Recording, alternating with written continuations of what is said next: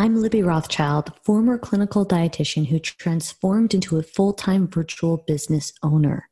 It was only 1 year ago when I made $55,000 a year in my clinical job, and now I make $100,000 a month being my own boss. And you can do this too. My clients, who are all female dietitians and students, started from zero and created six-figure, multi-six-figure businesses by following my proven method, and they've all been guests on air. My proven method shows you how to attract cash-paying clients using social media marketing strategies that work. You don't have to guess, waste time, or hold yourself back when you follow my step-by-step method. Hello and welcome. I'm here today for a special panel discussion on diet and mental health myths with Becca and Zoe. Becca King is a registered dietitian nutritionist from Charlotte, North Carolina. Becca started her career working at an outpatient weight loss clinic where she saw firsthand how dieting did not work and left her patients with a poor relationship with food. After getting laid off due to the pandemic, Becca took it as a sign to start her virtual practice. Now, Becca helps young women like herself who have ADHD and struggle with binge eating, chronic dieting, and body image issues find food freedom and improve their self-esteem. She is passionate about using the principles of intuitive eating and a weight-inclusive approach to nutrition. In her free time, Becca loves taking Lola, her rescue pup, on long walks and can't wait to see live music again. Zoe is a social worker in Toronto who works primarily with individuals struggling with eating disorders, particularly binge eating disorder. Unbeknownst to Zoe, she was also struggling with binge eating disorder for many years, and it wasn't until her graduate school that she learned that her food issues actually had a name. For many years, she saw previous struggles with binge eating disorder as something that would hold her back professionally and would cause people to not believe in her. She's recently come to see that she couldn't have been more wrong, and that by sharing her story, she's been able to help not only motivate people towards full recovery, but also help many people come out of the woodwork and get the support that they deserve. Thank you and for joining today, and welcome. Did I leave anything out from the bio today? No, that's everything fabulous. Fantastic. Yes.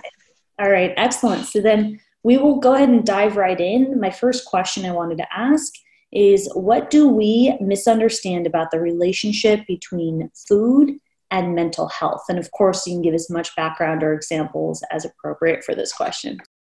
Yeah, so I think the first thing that I would say about that is a lot of people, I'll back up for a second, a lot of my clients have said or expressed over time that they felt that people have judged their eating difficulties as willful. A lot of people have said to them that, you know, they're selfish or they're greedy or they can just stop, or, you know, even in some cases that their binging is a sign of low intelligence. And it's horrible, it's heartbreaking. But what that does is that doesn't take into consideration the ways in which anxiety, trauma, some cases maybe impulse control, but I would say a lot of the time anxiety, depression, and trauma play into the development of binge eating disorder. And when people hear these types of comments that, oh, you know, they could stop if they wanted to, or they're greedy, or they're bad, or they're not very smart, it just sends them deeper into that cycle, and they just become way less likely to get help. Yeah, thank you for sharing that. Yeah, I would completely agree with that. I think a lot of times people get told really negative things, and it ends up being that they shut off from others instead of continuing to reach out for help with those things if they're dealing with trauma or anxiety or depression. And when people make those comments, it makes them close themselves off from people. And I think a lot of times that ends up causing binging to happen in private, and it's not something that's very much talked about because they already feel so much shame and guilt for what they're doing in the first place. Yeah, I think that's it. That's a huge part of it, is the shame and the guilt. And when I talk about like impulses, like some of my clients struggle with ADHD, like your practice, I'm not saying that because I'm trying to say that that's what binging is, but I think if somebody is highly anxious, highly depressed, feeling lonely, cut off from the world, like we look at even like what quarantine did to a lot of people, that's going to make it harder to separate urge from action and stop binging. So I think that all eating disorders have their difficulties, but we look at binging as a willful behavior, and we're less likely as a society to offer help and support and compassion because we say, okay, well, they're choosing to eat large quantities instead of looking at why this is happening. Yeah. I was gonna say, I completely agree with that. I've heard just from people, well, they should just stop eat. Like they can just stop when they're full. And it's so much deeper than that. Even with like impulse control, I think a lot of times anxiety and depression and other things, that impulse control is kind of the first thing, because sometimes food's their only tool to cope with their emotions. So it just gets put as this is impulse control. Like I just can't control my impulses. But when you start diving deeper, at least with my clients, it's a lot more other issues than just like I'm impulsively eating. It's other things along with that. And can you give a story, Becca? And I'd love to hear too, Zoe, because I'm sure there's some great examples of this. If I'm understanding this correctly, the misinformation is that the issue is the binge eating itself, when really there are underlying causes and issues. Is that correct? Yes. So can you give an example of what those might be? Because I think a lot of listeners, both that might be aware of binge eating and mental health and who aren't, would love some context and to know about, the ins and outs of the clients that you work with, and getting really understanding this issue on a deeper level so that we can provide better care and empathy. Yeah, absolutely. So some of my clients, so one of them, for instance, uses food to cope with her anxiety. So she might not eat much during the day, especially if she has ADHD and takes meds. She kind of can push off her hunger. And they'll I get that all the time. I know I'm hungry. I just don't prioritize it. So I have too much stuff to do. And they won't eat during the day, but because their anxiety is so bad when they are done working for the day, they use food as a way to calm themselves down and to feel soothed, and so to them, that's the only tool they have to feel that way. And especially right now, they might use like hanging out with friends or going and doing other things as a way to cope with anxiety and things, but we can't do that right now. So that makes it even more challenging, because the other tools you might have to cope with your anxiety you might not have right now. So food becomes a very quick and easily available thing to turn to. Yeah. And Zoe, do you have anything to add to that? I think Becca's spot on with that. I think that like one of the things that was especially true in Toronto was March and April was a really like serious lockdown, in the sense that like unless you were going to the grocery store or ordering Uber, nothing was open. And like when people don't have their creature comforts, I agree, like that definitely increases binging. And I've also seen that work the other way, where as things have started to open up here in the city and people are reconnecting with friends or family or doing things at a social distance, the fear of like, I guess, like revealing themselves after months is also causing binging. So for me, if I look at what the underlying factor here is, it's not only anxiety, but it's a feeling that people get, a feeling that they're not in control of their circumstances. And if we boil that down, that can actually make a lot of sense, because if somebody feels like they're not in control of their time, or they're having to constantly deal with people who bring them down and don't make them happy and cause them stress, they might try to find something that brings them control, and that can be the binge restrict cycle, or that can be feeling like you need to soothe your emotions with food exclusively. So it's tough. Like I definitely have had clients who've gone through that in the pandemic, a lot of coming out the other side of it. But one of the things that we're working on in our sessions is how can you get control back into your life? And not that it's that easy, but little ways. How can you set up leisure time in your week? How can you make sure that you're minimizing contact as much as possible, because sometimes it isn't, with unpleasant people? And how can you set up your life and even your budget to best accommodate you? Yeah. And I think something that I'm curious about us having a conversation on a kind of a deeper level as well is what we understand about people who have binge eating disorder, about what we don't see, right? So I think a lot of times there's trauma and there's other issues that as practitioners or consumers, they don't understand. And so we make all these false assumptions, like you had mentioned earlier. Can you talk a little bit more about that, again, to instill empathy, and there are plenty of listeners that do not work with this population and do not understand. And so I think it's really helpful to share the experiences, both from social worker and a dietitian, and the types of people you work with and what we might not realize. So as a social worker, the clients that I've seen with binge eating disorder are some of the smartest, most resilient people that I've probably ever worked with. And I know like a lot of therapists say that, and it sounds kind of like, but like these are actually really, really determined, good people. And if we look at, but the problem is that society just sees the binging, right? They don't see these long periods of restriction. They don't see these clients desperately trying to have a good relationship with food and understand what's going on. So I think that we need to rethink the way that we think about this population, because especially in my experience personally, but also as a practitioner, a lot of people characterize this group of people as willful, lazy, negligent, greedy, unintelligent. And I think that that really couldn't be farther from the truth. Yeah, I would agree. I think people put a lot of negative adjectives to describe people based on their binging behavior when that's not anything to do with who they are as a person. And oftentimes that just ends up being how people see them, is like they're all these negative things when really they're not. They're usually very amazing, incredible people who still deserve the same compassion and empathy that someone who doesn't have binge eating gets. Yeah. And go ahead, Zoe.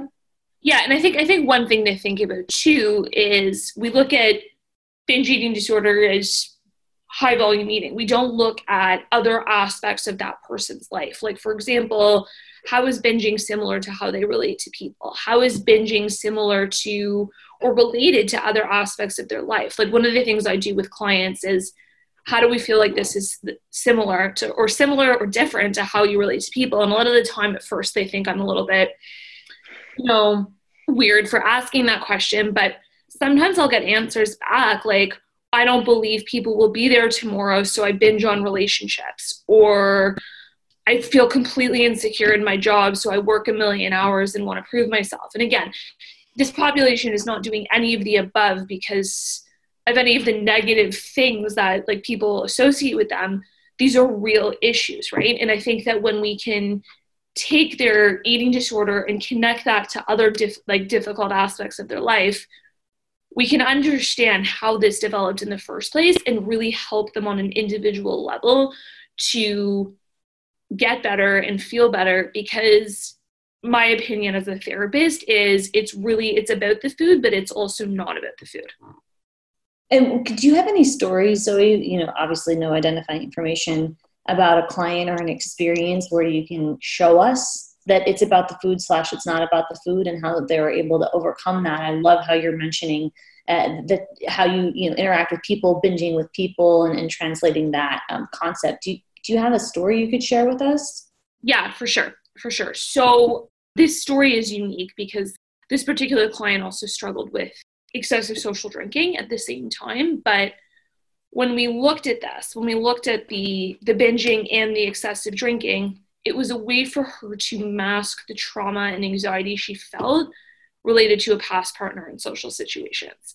And what we discovered is it was a way that she was controlling the room. So when she got really drunk, or she, was eating a lot and sort of known as this like person who just did that for her was a way to get out of those really difficult feelings based on what she experienced. And to put it into context, this experience she had was a pretty publicly abusive relationship, and this was a way for her to not have to feel that she was facing these feelings. And once we looked at, okay, how can you not need control of the room, but how can you communicate differently to your friends? How can you figure out what social events you actually want to be at? How can we make sure you're having fun without drinking?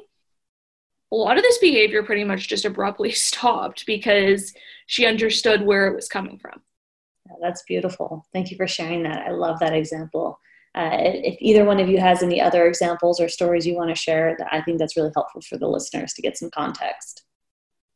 I've had some clients one of my clients, she finds anytime she has a big report due, and she has to analyze a lot of numbers and input a lot of data, she always ends up binging on chocolate while she's doing this activity. And she could never quite understand why she was doing it. She was like, I don't get it. And as I kind of broke it down, and for her, part of it was seeking dopamine for ADHD, because have lower levels of dopamine. So chocolate, sugar, and caffeine. So that's like double whammy.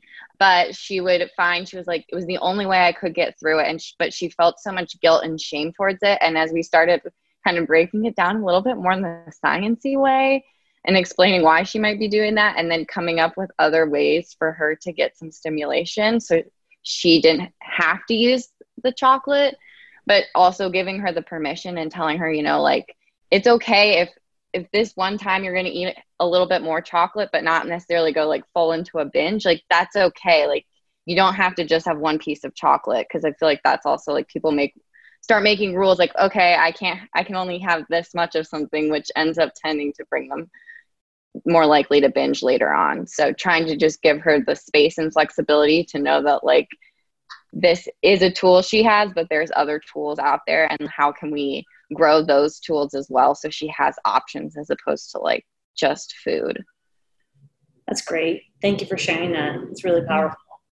Excellent. And unless if you either one of you have anything to add, I know we've been talking a lot about binge eating specifically, but when it comes to mental health in general, is there anything else that you want to add or you think would be helpful as far as context with what, again, either other allied healthcare providers or consumers, what they're misunderstanding? I think the elephant in the room we haven't addressed in depth is that there are so many things that we don't fully understand about the human being beyond the diagnosis itself, not to mention those who aren't diagnosed. So is there any kind of stories or anything you want to add to that as far as, I know you've seen abuse, trauma, like personality disorders, or those living with people, all kinds of issues. So is there anything, I think that it can add a lot of empathy for practitioners to understand that. I know we might hear it, but I don't think we fully understand that.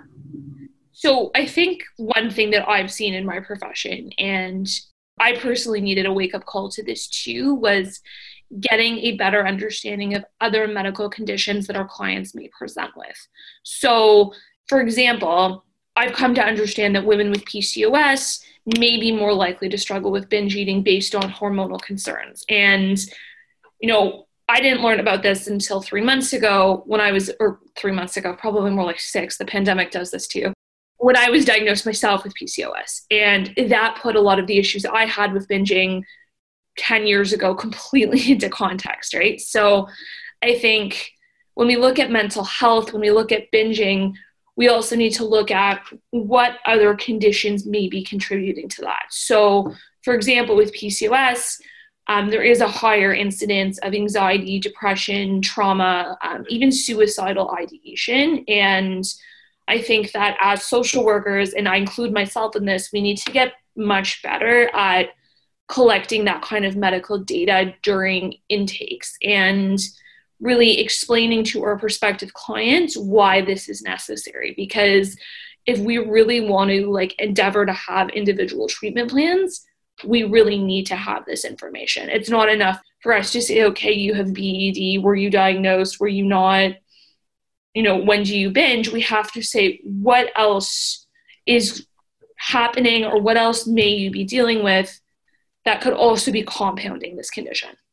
I love that. So really using those motivational interviewing skills to ask beyond the assessment and really be empathetic and learn and listen to the client. Is that what you're saying, Zoe? Exactly. Yeah, super helpful. Anything you want to add to that, Becca? Yeah, I think one thing also to consider, I can't remember who I saw this on their Instagram. It might have been Heather Kaplan or someone along those lines. Someone had discussed on your intake forms, making sure that you ask people if they've ever been food insecure, if they are food insecure, if they've experienced trauma, any of those things. And I still ask about anxiety, other mental health conditions as well. But I think having that component as well is really powerful, because it also makes the client or patient feel like you understand that there's other deeper issues going on than just what the surface level or what the one thing is that they're coming to you with, because all those other issues are going to also be contributing. So Yeah. That's really helpful. So thank you for sharing that. So the both from Zoe and Becca, what you're saying, the two things from intake forms are ask questions beyond what's on the intake form and perhaps use motivational interviewing or some skills where you're being empathetic and thinking beyond the kind of check boxes. And then also to ask questions that might be probing at what's not obvious as far as past traumatic events or associations to make sure that we're fully understanding and giving the care or the recommendations or referrals that we need for the client at hand. Is that correct? Absolutely. And just to add to that too, I think that as people, as consumers, we also have to question the media.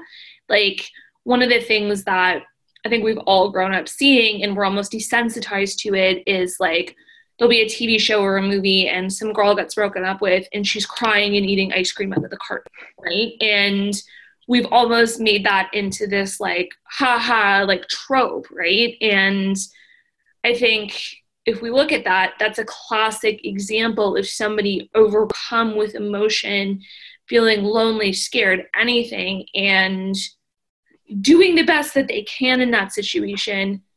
But yet society's made that into something that's funny and something to laugh at, right? And I think that when we work with clients, we also have to understand and like deconstruct that kind of media because that's what they're seeing, right? It's not only people telling them that what they're dealing with is shameful, but it's also TV, movies, even Instagram that's saying that to them. And I think that's particularly true for women in larger bodies. So, and people in general, my primary clientele is women. So I think that we have to even go a step further than that. Yeah. Anything to add to that, Becca? I would agree. I think there's also a component with like, I've had some clients who are been told that they have PCOS but they're struggling with binge eating and their doctor just says, lose weight and you'll be fine. And they're like that. Yeah. And you're like, that's just putting a Band-Aid on it because you don't want to address it as the provider of what's really going on. And it makes the patient feel like terrible. And they're like, I want to go find a new doctor because I didn't even ask you about my weight. I came here for something else. And now you're just telling me I need to lose weight to be better. And that's not what I came here for. And it breaks my heart because I can't even imagine. I've even had my provider recently comment on my weight. And I was like, I didn't ask you to talk about that. Thank you. But it's unnecessary for them a lot of times. And they think that that's the only solution to their problems often. Yeah. And so how does that conversation and that dialogue affect mental health for your clients? And then how can we resend those messages or demystify some of the information that is sending messages that are not helpful for our clients? So just to respond to that, I'll do so with like a bit of a story. So I have a client and she's been trying to get diagnosed with something. There's several medical conditions on the table in terms of what they could be, PCOS included. And initially, that's exactly what was happening because unfortunately, because of her body size, she was getting just lose weight, just do this, just do this, just do that, this. But the reality was she was actually restricting for long periods of time. The binging was happening, but it was long periods of time. Either way, doesn't even really matter because she wasn't getting the help or the care that she needed because her body size was a barrier. So I think sometimes as providers, we do need to kick the door in for our patients and really advocate and say, listen, like, this is incomplete here.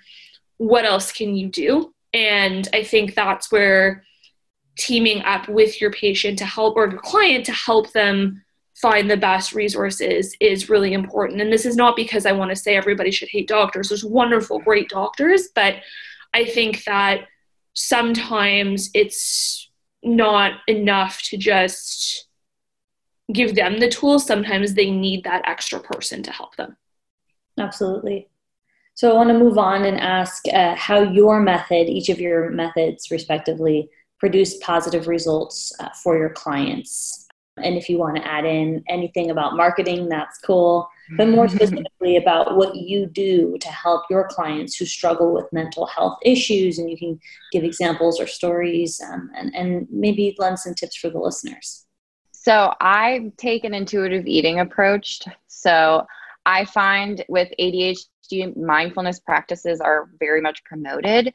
And intuitive eating takes in the mindfulness component, but it's also challenging our cognitive distortions around food and also helping address emotional eating. So I find that that is huge in giving them a different way to think about food a lot of times. Most of my clients also struggle with binge eating, or when don't eat during the day when they're on their meds and binge when their meds wear off. So trying to kind of rethink and relearn hunger and also create a space for them. I think that's the biggest part because I do small group coaching. So creating a space for them to be around other people who also have ADHD, and they maybe have never been in a group of people who also have ADHD. So that part, and just being able to speak in a non-judgmental space for a lot of them is huge because they've never been able to do that before. And I think that really helps with the healing and like process. Becca, can you give an example of what a non-judgmental, what does that mean?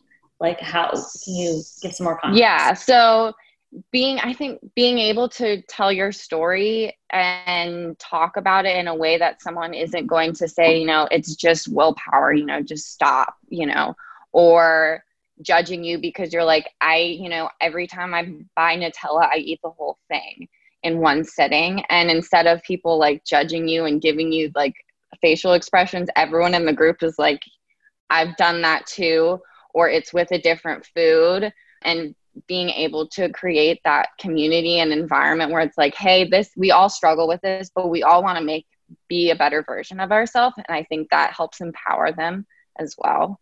That's beautiful. Thank you for the example. I love the specific example you gave too. Like you can switch out the food. It's just either the person talking about something, but not feeling comfortable enough to explain it and be a better version of themselves is really powerful.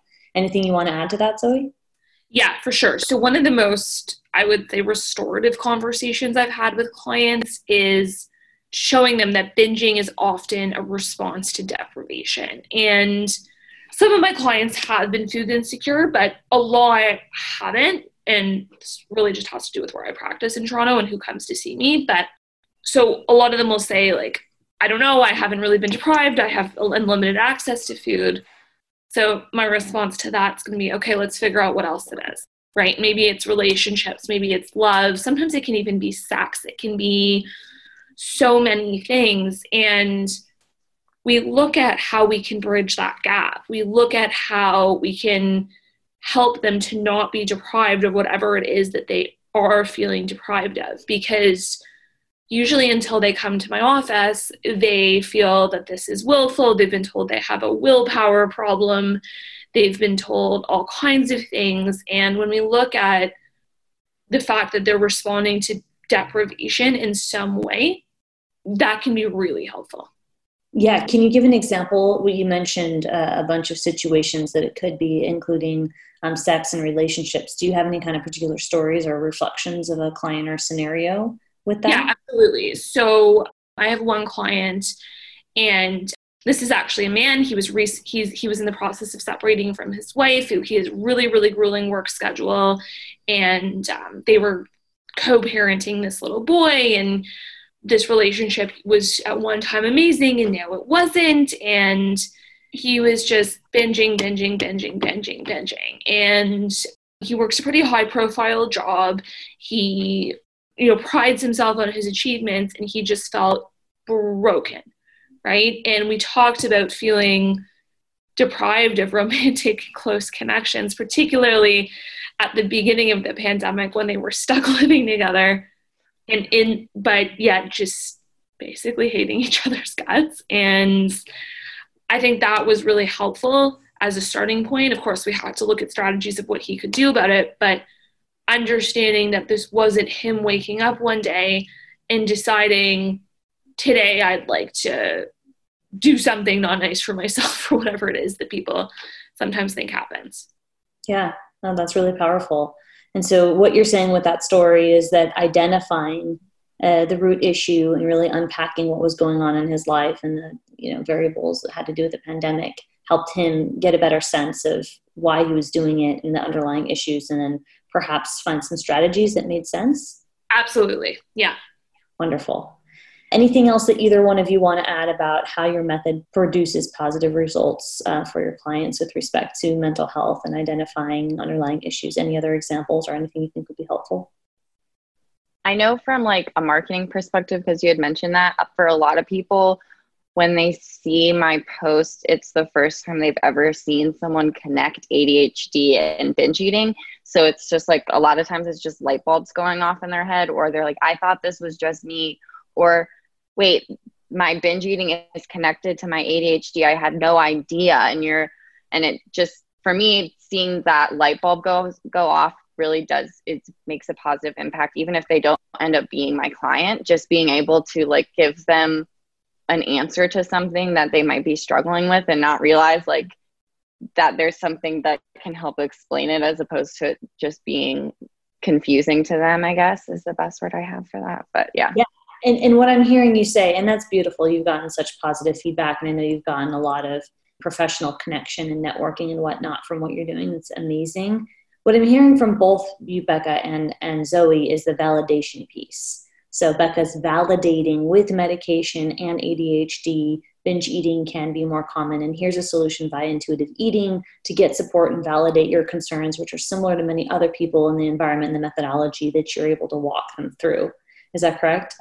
Yeah. And then Zoe, I'm hearing you say that that's very people that you might not expect, very intelligent people struggle with binge eating. And when you really understand the root issue and the cause, and you unpack that and look at the person as an individual, you can get some solutions that might make sense for that person and really help talk them through and be there for them as a resource to demystify the fact that they might be feeling like a society or media has shown them or made them feel to be a certain way or make them feel insignificant. You're validating that that's happened and it's okay, and then giving them the space to heal. Would you say that's correct, Zoe? Yeah, absolutely. Absolutely. Because I think a lot of them come with this like horrible like backpack of shame on their back, because that's how they've been socialized. And when we're able to have conversations where we come to the conclusion, okay, like this binging actually makes sense in this situation, but let's help you get your needs met in a way that's going to make you happier and in a way that's going to help you feel better. Because like what I always explain to people is like, you're trying to satisfy a need, and that's good. You should, but let's do this in a way that is going to help you. Incredible. Yeah. It's so powerful. Is there anything either one of you want to add before we wrap up on the conversation about mental health, binge eating myths, social media, and your process? I think there's the one other myth that I often get is that like some magical food or diet is going to be a cure-all, especially in the ADHD community. But there's no really strong research yet for that component. So it's hard to say. I'm like, if it works, if you find something that works for you, great.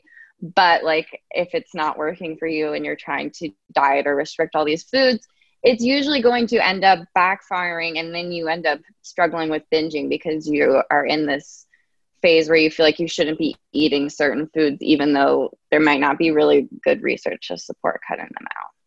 So. Yeah, totally. I get that. Anything else you want to add to that, Zoe, or you want to sign off?